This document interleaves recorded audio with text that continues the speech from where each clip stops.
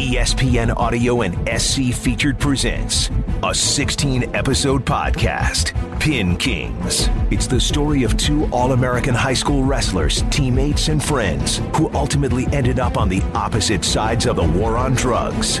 Pin Kings is for mature audiences. Welcome to episode 15, Washed and Dried. You could hit stash houses where people would leave the ones because they didn't want to carry a $1 bill. This is David Tinsley, a former DEA agent.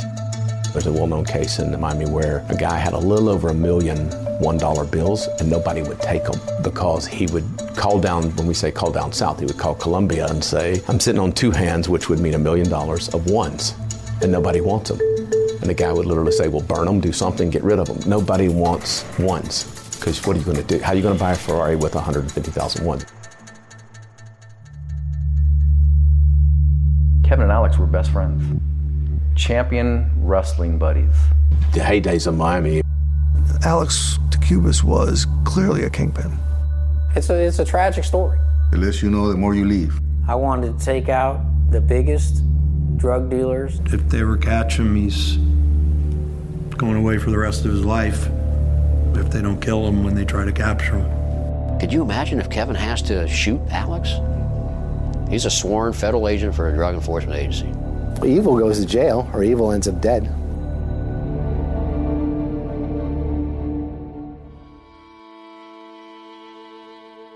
Welcome to the SC Featured podcast, Pin Kings. My name is John Fish. I'm a producer for ESPN. And I'm Brett Forrest, a senior writer at ESPN The Magazine. We haven't heard from Kevin Pedersen in a while. What's he doing? Kevin has joined the DEA, and he finds that it really suits him, and so do those around him. Here's Dom Gorey, a friend and former wrestling teammate. I was sitting with him one time at a wrestling match, and it was a reunion kind of thing, and he had a couple radios on, and he had a couple weapons in his ankles, and it was just clear to me that this is what he was made for. Kevin displayed real talent in his work. The central part of his work was getting bad guys to cooperate. Human relations. He won the highest award in DEA for investigations, Administrator's Award of Honor. This is David Tinsley, Kevin's boss at the DEA. Kevin Pedersen was an outstanding DEA agent because he was committed. He had the passion to do the job. A lot of people that get into the drug trade did it out of desperation, or they were forced into it, or couriers, family members were often kidnapped. The point of this is that when we had someone like that and we were interviewing them, you're trying to convince them to work for you. You're trying to convince them to trust you. It takes a very special agent that can, what we call, reach into the chest of the bad guy and pull out the good parts of him and put it on the table. You can have the worst guy on the planet, and he'll love his little boy, he'll love his little girl, and you can't fake that. You can't have a tradecraft that's not real to go after that person. You have to believe that yourself for you to project it and get someone to accept it. And Kevin had that ability because he believed it. And Kevin had a really genuine, innate ability to translate that he cared for a person, and by virtue of that, that person would give 100% back to him. That's a very abnormal, very unusual capability for a guy to have all of these components in an agent. He was graded extremely high on every piece of that. He was a prototype agent. He had the best blend of the capability, the physical, the mental agility, but also the head and the heart. If you find all of that in one person, that's a rare gem. Tinsley pulls him in and says, hey, we want you to head this new operation. You're my guy. This is Kevin Pedersen. I had a new supervisor that came in and was given a directive to make this group into a money laundering investigation, because it was the other half of the equation. And it was a half of the equation of the drug world that wasn't being attacked. I mean, everybody was going after the cocaine and the marijuana, the physical drug. I mean, it's being offloaded, it's being shipped, it's being cargoized, it's being put across the water, it's being sold out on the street, and everybody's attacking that. And it's right to do that. And those are cases, because everybody's selling it and buying it and trading it. But what was really being attacked is the money. Because drug dealers are in business to make money. So they can make all the product and they can sell it and they can lose someone that gets seized. And that hurts them. But when you hurt and when you take their money, you're really hurting them. And guess where they can be really exposed? as to where that money's going, because it's got to make itself back to the individual that owns it. It's all being moved around here in the United States. It's all cash, right? All the transactions are in cash. They're making its way all the way up the chain, but some way, somehow, it's got to make it back to the source.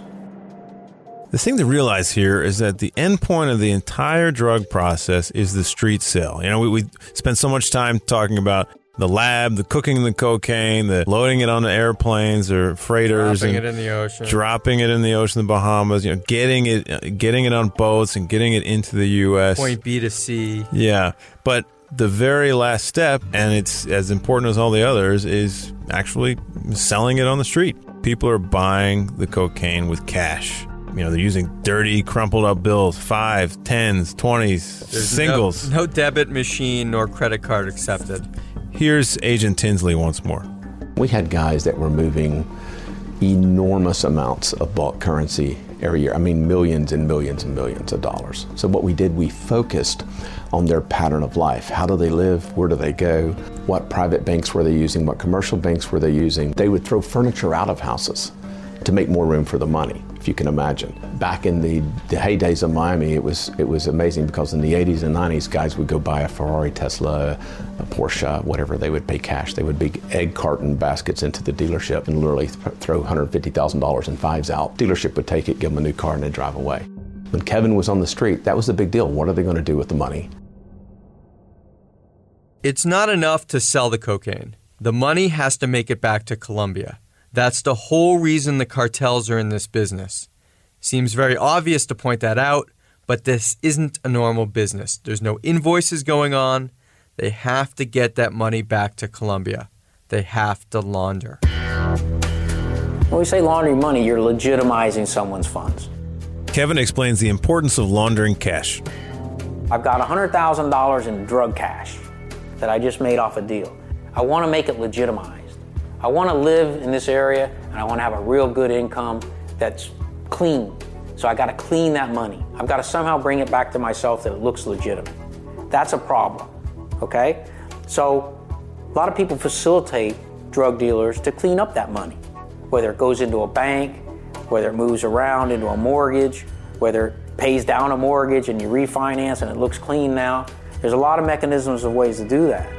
And a lot of people, and I've arrested a lot of people over the years that are in that business who say, well, we weren't doing anything wrong. We're just moving money. Well, you're facilitating the drug transaction, because the drug transaction can never occur if you don't take care of the money side of it. So this is just as dirty and just as illegal as the drug transaction itself. That's how the traffickers move the money. But how do the authorities attack that entire process? How does the DEA get inside of it? You attack it with informants that have the ability to broker money deals across the country. Most of DEA is powered by informants.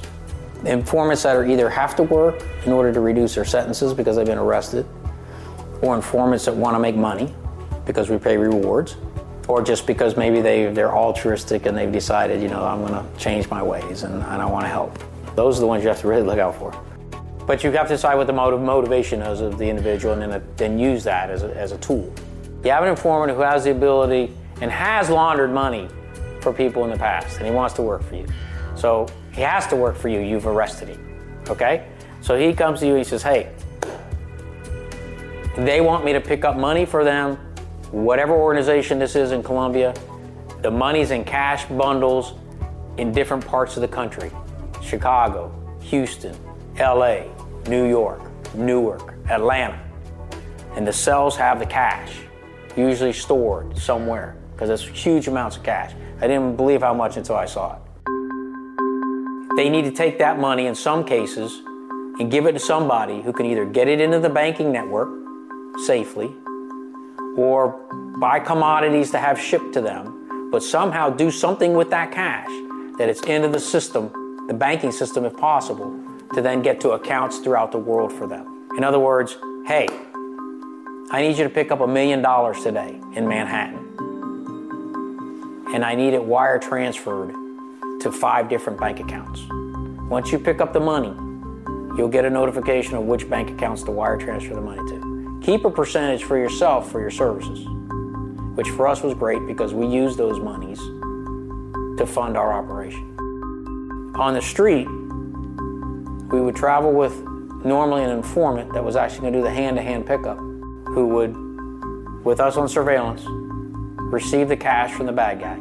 New York, Chicago, Los Angeles, Atlanta, and Houston. Street corners, shopping malls, a duffel bag, a backpack, anywhere from $250,000 to $2 million. We'd bring it back to Miami. There'd be a bank that we have a special arrangement with, that we could go to their security vault and give the money to the bank. The bank counts the money and puts it in an account. Put it in the bank. Get the wire transfer information if it was wire transfers they wanted, and wire transfer the money to those various accounts. Now that gives us all kinds of intelligence, doesn't it? Because you're getting a lot of information on the actual person that dropped you the money, because he's dropping to other people.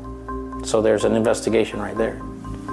And then you'd have all kinds of information based upon those accounts that you sent the money to.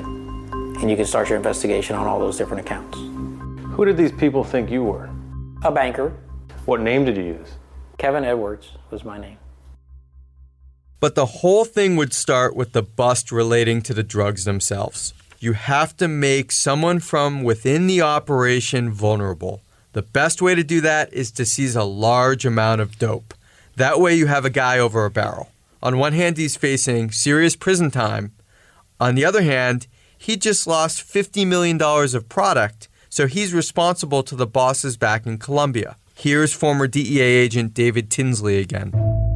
You have a guy trying to replace $50 million. Most guys have a hard time doing that. Kevin would look at targeting the drug shipment, creating an issue, penetrating the guy who had that accountability, and make that guy come to the table with DEA, and then drive that guy back into the organization. That's easily said, but getting someone to trust you with their life is very, very hard. And Kevin had that. And I think the bad guys saw that in him too. I think they saw they could trust him. To get people to trust him, I think Kevin was merely himself. It wasn't an act. I think he has a genuine concern for people. He had an absolute belief in what he was doing, an unshakable belief in what he was doing. And when you have that, that is translated into conversation it's transliterated into conversation. People see it and they feel it. Kevin had that ability to bring what's inside of him out in a conversation and make it land not on the guy's ears, but on the guy's heart. That's a big differentiator for an agent to be able to do that. That's Kevin's real strength, not only in the job, but in life. We've spent a lot of time with him. Here's a guy who's always played it straight, but as he grew and matured, he saw the value in encouraging people towards the better side of life. I don't think there's a better way to say it besides the fact that here's a guy who believes in good.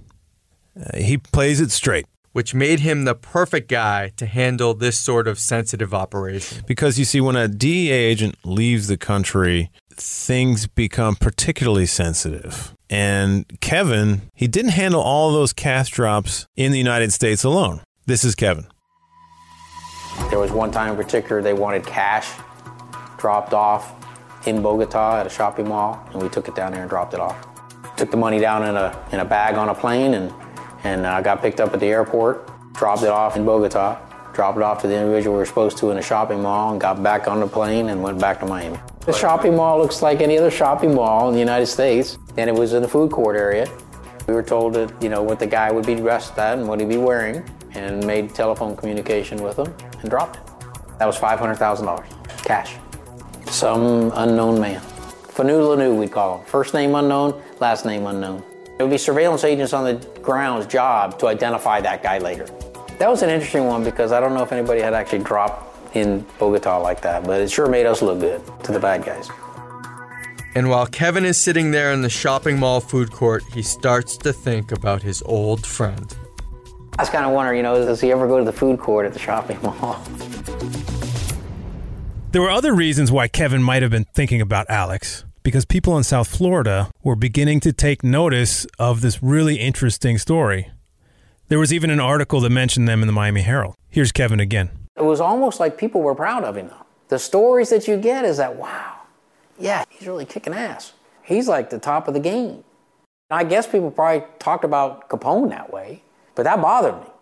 It bothered me that it was almost like he was becoming a folklore hero. And I couldn't go into a bar without somebody asking me, have you seen Alex? Remember the submarine that Alex built? Yeah, it was seized in 2000. Then Wayne and Alex build a second sub. That one went down with Wayne inside. Alex had sunk in so much money into those projects, about $5 million, and it wasn't just that money, because the subs had taken him away from other money-making operations. So by this point, he's really cash poor, and he's verging on desperation. Alex gets a call. And it's from an old associate who tells him that he knows of a group out of Cali that wants to run an operation. And this group needs Alex's services as a transportation specialist. Alex says, sure, let's meet to discuss the particulars. Like, he needs the money. He needs the operation. He needs to get going again. And he tells the guy, oh yeah, I could also use a loaner, 40 grand. So Alex jumps in his Jeep. It's Medellin, it's 2003, and he heads over to the meeting spot, a popular bakery. He meets up with the contact. They discuss the operation. He gets his $40,000 loan. He hops back in the Jeep and hits the road. Now, on the way home, Alex is driving down Avenida Bolivariana. It's a beautiful tree-lined street in Medellin. And up ahead, he sees a roadblock. Several cop cars, cops on motorcycles, a couple cops in riot gear. And they pull him over. But Alex doesn't really think much about it, because there are tons of roadblocks in Colombia, and he's been through this a million times. You can always pay off a cop. And he has a fake ID in his wallet. At this point, Alex is going by the name Francisco Cruz. So the police pull him over, and they lead him to the police station. They pop the hood of the Jeep. They're combing through it. Seems like they're looking for something. And Alex notices there's a guy standing off to the side, watching what's going on. So he approaches this guy. He reaches for his wallet to give his driver's license, the fake driver's license. And this cop, who is actually an Interpol agent, says something that gives Alex a real chill. He says, you don't need to give me your license, Alex. And it's the first time anyone has used his real name in many years. And that's when Alex realizes what's going on here. His old contact, the one who suggested they meet to discuss the Cali operation, this guy has set him up. Alex DeCubas had been a fugitive for more than 12 years, and now it was all over. I was sitting in my cube in the embassy in Bogota. Just a normal day, typical day. This is Keith Curtis, the DEA agent who carried the DeCubas case. It was early in the morning, if I recall correctly, and one of the agents sitting behind me, I heard him, he was on a phone conversation with his SIU team, his Special Investigative Unit, vetted police officer team in Medellin. And I heard him mention the name Alex DeCubas. Kind of sat up in my chair and I looked back at him, and he's over there in the corner, he's talking, Alex DeCubas. You guys picked up Alex DeCubas. And I remember saying, tapping him on the shoulder, I says, Alex DeCubas, find out if that's the Cuban guy from Miami, Alex DeCubas. And he asked whoever it was he was talking to, yeah, Alex DeCubas, they got him. They picked him up last night. After all this time, Keith Curtis springs to life. He has trouble believing what he just heard. He was captured in Medellin. The Colombian police transported him to a precinct in Bogota, near downtown. They called me and said, hey, you want to come see this guy? Yeah, man. Be there in 20. So Curtis goes over to the jail, and he prepares to meet Alex DeCubas for the first time. We walked in, we sat down in a conference room, and they brought him out. When I saw him, I was like, wow, man, he needs to be de-stressed a little bit. He looked kind of worn out. He was calm, he was relaxed, but tired looking. He looked relieved. Alex had been on the run for so long, he had taken so many measures to evade capture, it had really worn on him. Myself and a couple other agents went in to sit down with Alex and introduce ourselves, and kind of told him what to expect in the next few days, that we were already arranging to send him to Miami, and he understood. I said, oh, by the way, Kevin Peterson told me to tell you hi. He got emotional. He was wiping his eyes. He didn't say anything, but he acknowledged, yeah, that's my friend. I'm going to go home and see him. Things were beginning to come full circle. Alex had lived this complete full life back in Miami before he left. Then he chucked it all aside. And it must have been an incredible shock for him to contemplate all those people he used to know. Kevin most of all, with the idea that he might see them at some point. And here's Kevin, his old buddy, who is now on the other side of this drug war. Keith Curtis continues. It was an airliner, American Airlines, commercial flight. He's cuffed. We're sitting in the very last row in the back. It's a quiet flight. He was absolutely non-confrontational. He was absolutely calm. He was a gentleman. I had always heard he may have been kind of an aggressive guy, imposing, but he was a gentleman. I think he was ready to accept his fate. When I was bringing him back, we just kind of clicked. We kind of hit it off. Just maybe it's a generational thing. Having carried his case file for so many years in Miami, I feel like I had gotten to know him pretty well. But then when I finally got to meet him, he's just a nice guy. Nice guy that did some bad things. I'm guessing a DEA agent doesn't often say that about a drug trafficker, especially one who operated at such a high level. It was a good moment, because you don't catch many guys like that. I mean, I've still got a half dozen that are in the wind. We arrived at Miami Airport, and Paul was waiting with a small entourage of marshals. Paul was, you could tell he was a very proud guy at that moment. He knew we worked hard to get to that point. I remember that, he's smiling, we're smiling, everybody's smiling. I think even Alex was smiling. Smiling? Alex knows he's headed into a very difficult period of life, probably a ton of prison time. But you just get the sense that he was glad that all that running was behind him now. When Alex got caught, we were very excited. I was very satisfied in that we knew he was going to come in here. This is Jim Burke, a Boca Raton detective and the head of the No Mas task force. I have a chance to sit next to him and try to find out what he did for these 12 years. So yeah, it was very fulfilling, very rewarding. But again, it's part of the ongoing case, which was a big case. It was a career case. Alex DeCubas ranked as one of the most prolific drug dealers during that time frame, from 1985 to 2004, his arrest. He was involved in a lot of cases, a lot of successful operations. You're talking the importation of in excess of 20,000 kilos, the importation of 20,000 pounds of marijuana, the distribution of Quaaludes, who knows what else. So he was good. He had a good run. Word made it back to Miami and Alex's old friends. Here's Andrew DeWitt, former wrestling teammate at Palmetto and Georgia. Whenever it was that he got caught and it came up on the internet, within a few days, the war drums were beating. Everybody was like, "Did you hear Alex got caught?" And this and that. And everybody was like scrambling for information as to where is he, what's going to happen. Kevin Pedersen, he was floored when he heard the news. I really thought that what we'd hear is that he was dead. I was very surprised that he was arrested and then that he actually showed up in the United States, that he was actually extradited to the United States. I figured even if he was arrested, that would never happen. So that was kind of refreshing in a sense.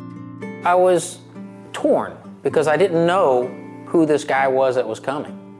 I wanted to see him, hoping. I believe in redemption, and I believe that people have to be humble for redemption to occur.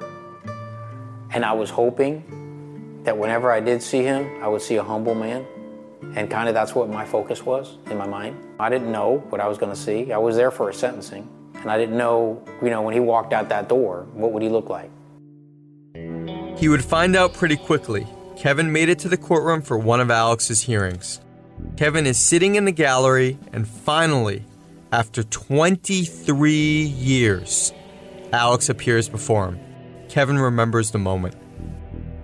When he came out of the doorway, walking out before the judge for his sentencing hearing in the federal courthouse, 2004. An orange jumpsuit. He had handcuffs on. He was a lot more pudgy. His hair had changed quite a bit. Same face. And he looked right at me and smiled. Gave me a little wave with his hand. What did you see in his eyes? I felt remorse. I could sense remorse. And he only looked me in the eye for a minute and then looked down. The Alex of old, or the one that was bold, would have stared me right down. Kind of different for him to look down after looking at me. I sensed and I hoped that he had made a turn in his heart. I never want to be in that position that he was in. I hope I never know that. I guess it can go one of two ways in that situation. I've had people that I've had handcuffs on who are very indignant, and I've had people that are very humble.